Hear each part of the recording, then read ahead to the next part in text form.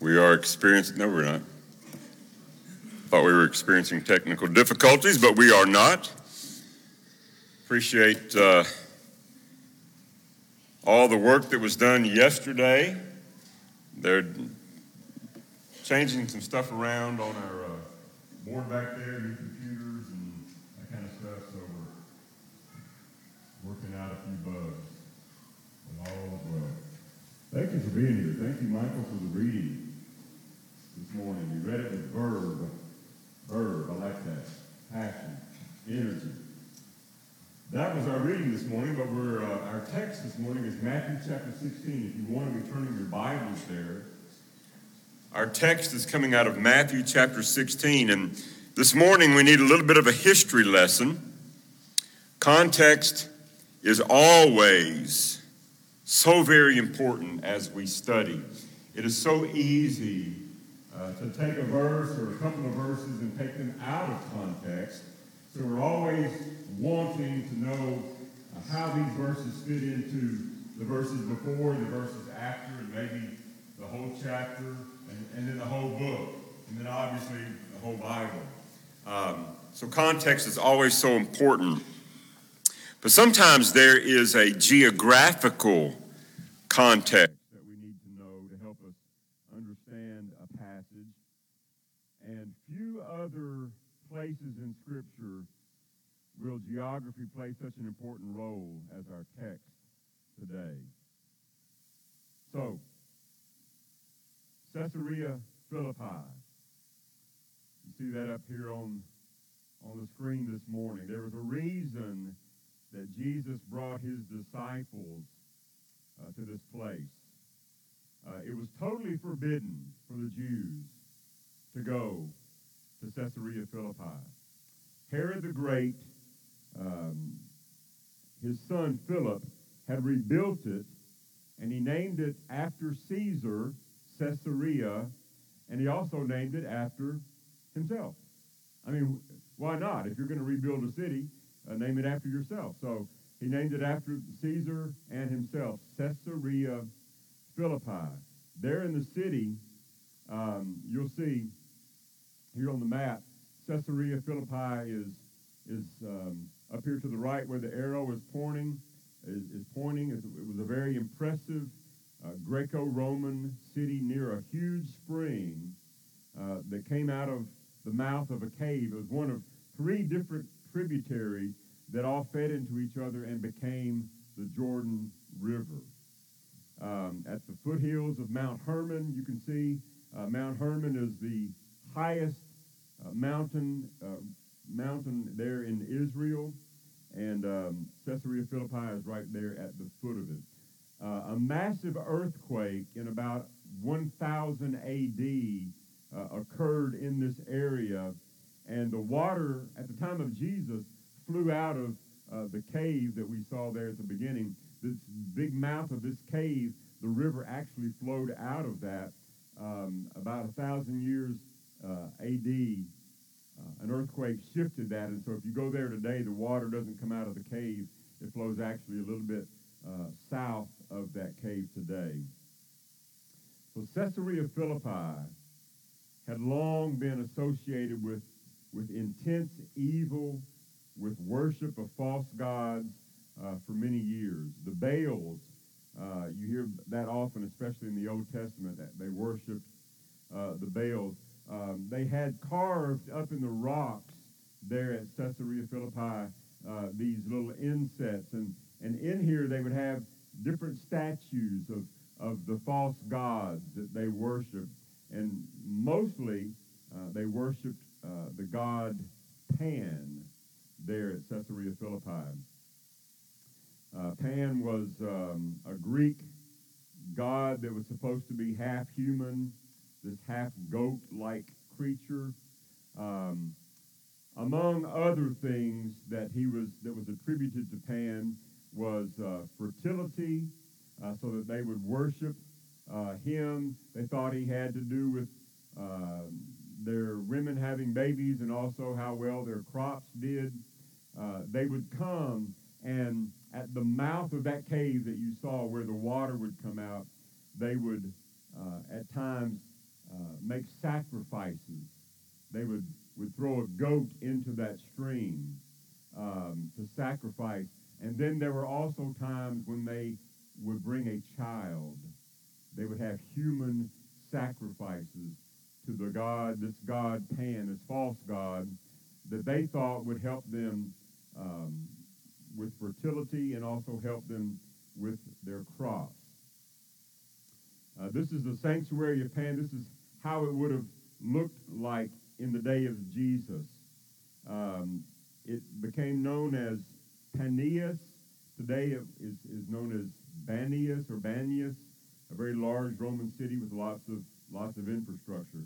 But during Jesus' time, there would have been 5 main areas of worship to these false gods. You see there at the cave entrance, right in front of that, there was a temple built to Augustus, Caesar Augustus, where they would worship. Then there was the court of Pan, where that they would make their sacrifices and worship of Pan. The temple of Zeus. Many of the Greeks thought Zeus was the beginning of everything. They had a temple dedicated to Zeus. Over here to the right, an upper tomb temple to the dancing goat, and then a lower tomb temple to the dancing goat. It was a worldwide gathering place for idol worship. I will not go into any other great detail, but just suffice it to say the wickedness that existed there with the worship of Pan and with animals was so sickening. And it was done out in the open for all to see. This place here, Caesarea Philippi, was literally known in the ancient world as the gates of hell. The gates of Hades. This cave opening where the water flowed out, where they would make sacrifices to Pan. It was literally known in the ancient world as the gates to the underworld, where these gods that they worshiped, these Greek gods, where all of that emanated from. People would come to dedicate their children, ask for their crops to be blessed. A lot of sickening things there. But this place, Caesarea Philippi, was the central gathering place of false worship in the Roman Empire and all of the surrounding areas. Now, the disciples of Jesus would have felt very uncomfortable coming here. As I said, it was forbidden. It was forbidden by the Jews to even go there. It was wicked, it was evil, it was off limits for them. But Jesus led his disciples here on purpose to communicate to them and to us one of the most powerful truths of all time. So now that we have this backstory, I want us to read the text. Matthew chapter 16, beginning down in verse 13. The word of the Lord. When Jesus came to the region of Caesarea Philippi, he asked his disciples, "Who do people say the Son of Man is?" What's the word on the street, in essence, what he's saying? What's going around? Who are people saying that I am? They replied, "Some say John the Baptist. Others say Elijah. And still others, Jeremiah or one of the prophets." "But what about you?" he asked. "Who do you say I am?" You see, Jesus is wanting to know what everybody else is saying. What's the rumor mill? Who do people say that I am? Well, some say you're John the Baptist or one of the prophets, Elijah, Jeremiah. Okay. But he looks at his disciples and he says, "All right, but who do you say that I am?" Simon Peter answered, "You are the Christ. You are the Messiah. You are the anointed one, the Son of the living God." Peter's great confession. And you know what, guys? That's a question that every one of us has got to answer. What does the world say about Jesus? What does the world say about God? Is there a God? Is Jesus who he says he was? The world has got a lot of things to offer, but the question comes really to each one of us. Who do you say Jesus is? And how you answer that will go a long way in determining how you're going to live. This is what Peter answered. "You are the Christ, the Son of the living God." Jesus replied, "Blessed are you, Simon, son of Jonah," that's Peter, "for this was not revealed to you by man, but by my Father in heaven." So Jesus asks his disciples, "Who does everybody say that I am?" Well, they say this, and this. "But who do you say that I am?" And Peter, never one who's very shy, he jumps in and he says, "You are the Christ. You're the Messiah, the Son of the living God." And Jesus says, "Simon, you are blessed. But you didn't get that off the street. You didn't pick that up from somebody else."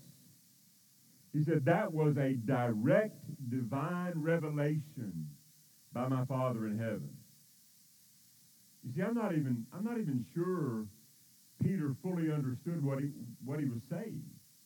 And I think that's borne out as time goes on, as we see the disciples not understanding what Jesus was here to do.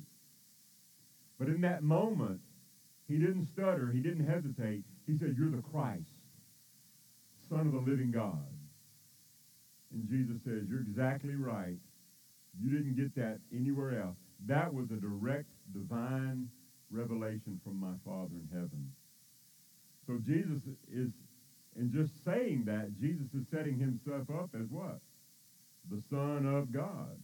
He said, that came to you from my Father in heaven, making him the Son of God. And then he says this, "I tell you that you are Peter, and on this rock I will build my church, and the gates of hell will not overcome it." The gates of Hades will not prevail against my church. You see, oftentimes I think people have misunderstood, because Peter, his name, Petros, means rock. The Greek word for rock is Petra. Sounds a lot like Petros. And so they say, well, Peter is the beginning of the church. That's why he was the first pope in the church. That's not what Jesus is saying. He says, "Who do people say that I am? You're the Christ. You're the Son of the living God." And he says, "I tell you that you are Peter, and on this rock, on the rock of what you just said, that I am the Christ, the chief cornerstone, the foundation of all of this, I'm going to build my church." But don't let this be lost on you, okay? The reason he brings them to Caesarea Philippi, he's showing all of this idol worship, this pagan, evil, wicked things, this huge rock that's idols carved, sitting in all these spots in the rock, a place that's forbidden by the Jews. He says, "Peter, you're right. I am the Christ, the Son of the living God. And I am going to build my church on this rock, the rock that I am the Christ. But also, I'm going to drop my church right in the midst of this wickedness." Are you with me? "I'm going to build my church on this rock, and even the gates of hell cannot prevail against the church." Now, if you know anything about ancient cities, they would try to build a city in a place that was easily defended, right? You wouldn't want to build your city, down in a valley where enemy troops could come in and just take shots at you very easily. So oftentimes they would build on a hill or on a mountain. Jerusalem was an elevated place. They would build a city there, and then what would they do? They'd build a wall around that city. That wall was for protection, to be able to defend themselves against enemies. Well, if you had a wall, what did you have to do? You have to have a gate, sometimes multiple gates, built into that wall so that people could get into the city and that people in the city could get out of the city, right?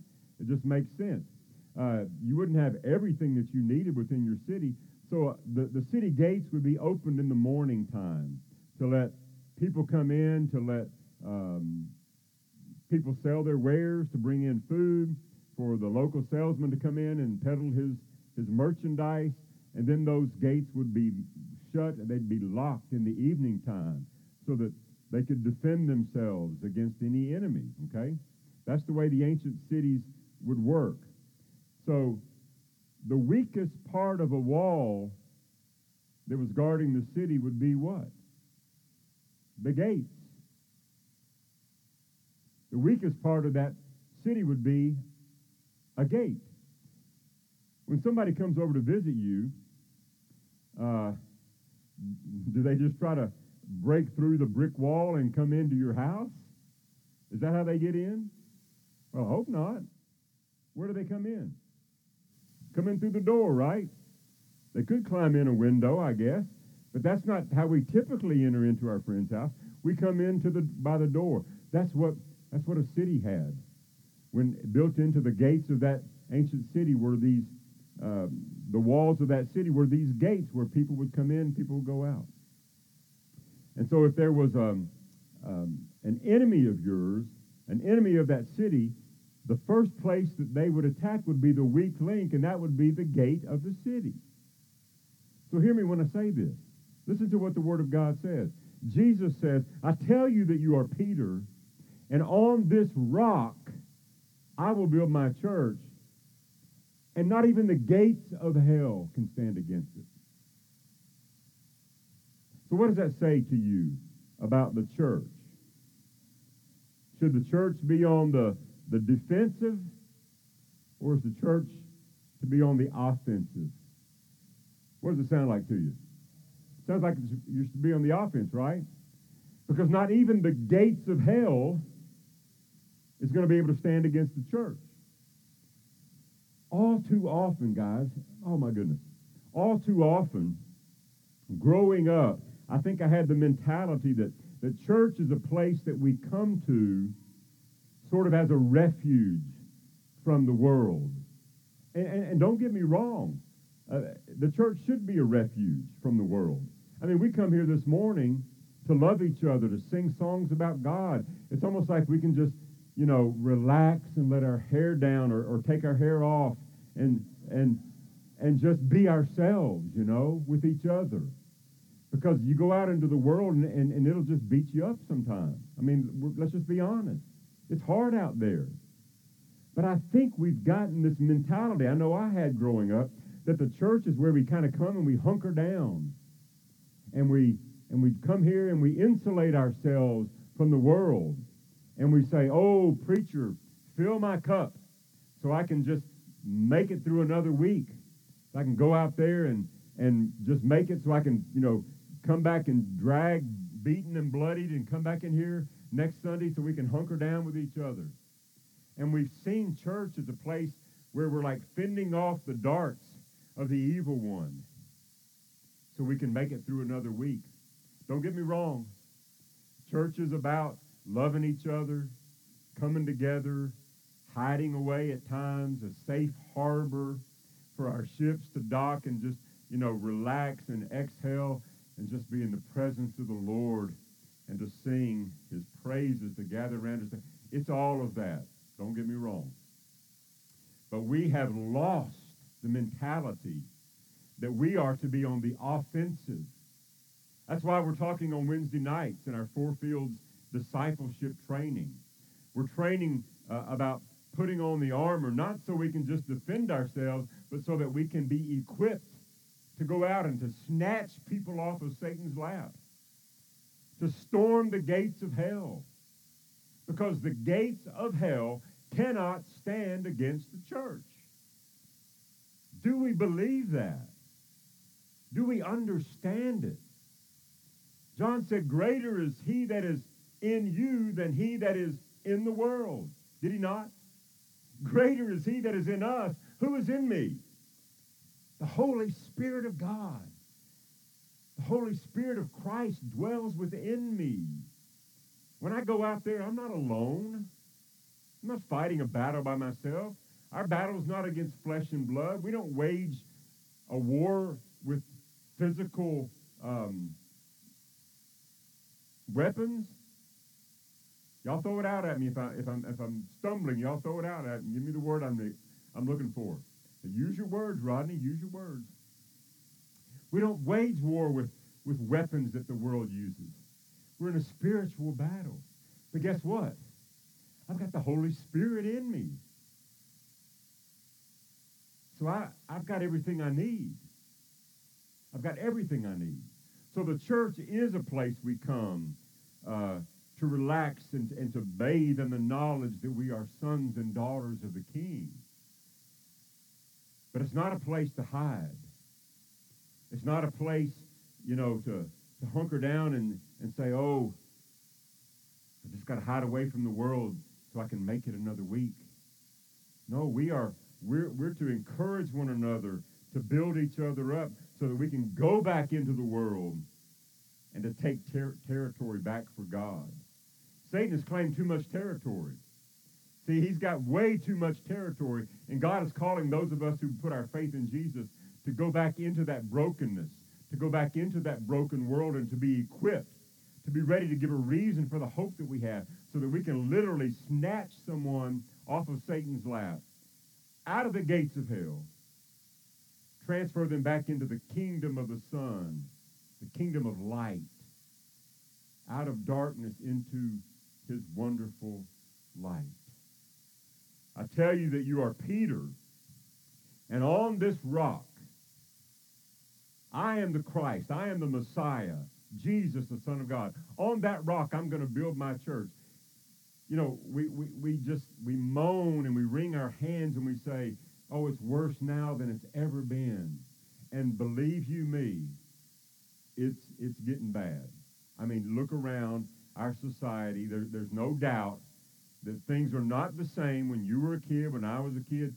In a lot of ways, it seems like things are getting worse. But do you think it's any worse now than it was at Caesarea Philippi? I'm talking wickedness, evil, stuff that I'm not even going to say to you this morning that people were doing out in front of God and everybody. I'm talking wicked, evil, detestable. And Jesus says, I'm going to build my church, and the gates of hell, literally, he's standing in front of what was known as the gates of the underworld, the gates of hell. He says the gates of hell can't stand against my church. Not because of us, not because we're powerful, not because we have anything to offer, but because of Jesus, because of his power, because of his Holy Spirit that's at work within us. You don't have to be afraid. You don't have to shrink back from the world. We've got God with us, the Holy Spirit. Jesus said even the gates of hell could not stand against his church.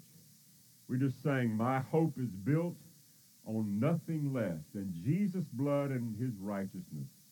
I dare not trust the sweetest frame, but wholly lean on Jesus' name. You remember the chorus? On Christ, the solid rock, I stand. All other ground is sinking sand. All other ground is sinking sand. Jesus Christ, the rock on which his church is built, and the gates of hell, they don't stand a chance against us. But what we've got to do is mobilize. I am so pumped up, guys, you don't even know how excited I am. I've had several of you come up and share with me some things after our Wednesday night class about somebody you're talking to, somebody that you're praying about. And just so happy that we're being equipped and we have some of these tools that we're going to put into use. You don't know how excited I am, knowing full well that God is going to bless us with souls, that God is going to give us people that you know that are close to you but far from God. He's already working in their hearts and in their minds to bring them. And he's going to use you as that mouthpiece, as that conduit, the Holy Spirit flowing through you. And you're like, Rodney, I'm scared to death. And I know you are. I know you are. It's I don't know why, but it's scary sometimes, all the time, to share our faith. We're so afraid of what we're going to look like, afraid of how we're going to be perceived. He's a Jesus fanatic, or he's one of those, or whoever those are. We're so afraid.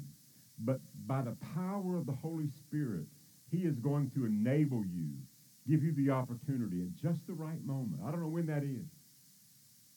I don't know when that's going to be, next week or next month, but God's going to orchestrate it because you're praying about it. You're praying about it. You're praying about him. You're praying about her. God is going to bring it about. And by the power of his Spirit, he's going to use you to speak a word for Jesus. And somebody is going to say yes. Somebody's going to put their faith and their hope and their trust in Jesus because of your effort. The gates of hell can't stand against that. The gates of hell cannot stand against the church because the church is waging war by the power of the Holy Spirit. I know you wanted to say amen, but you just did, it was just kind of awkward. Jesus Christ, the rock on which we stand. Our hope is in nothing else and nothing less. And because of that, we're redeemed. We're a people that have been redeemed by the blood of the Lamb. Oh, how I love to proclaim it. We're going to sing, redeemed by the blood of the Lamb. If we can help you this morning, if you need prayers, we always have a shepherd up front. I'll be up here. We always have a shepherd in the back. If you don't want to come up front and you'd like to go to the back and just share what's on your heart, we would love to pray about it.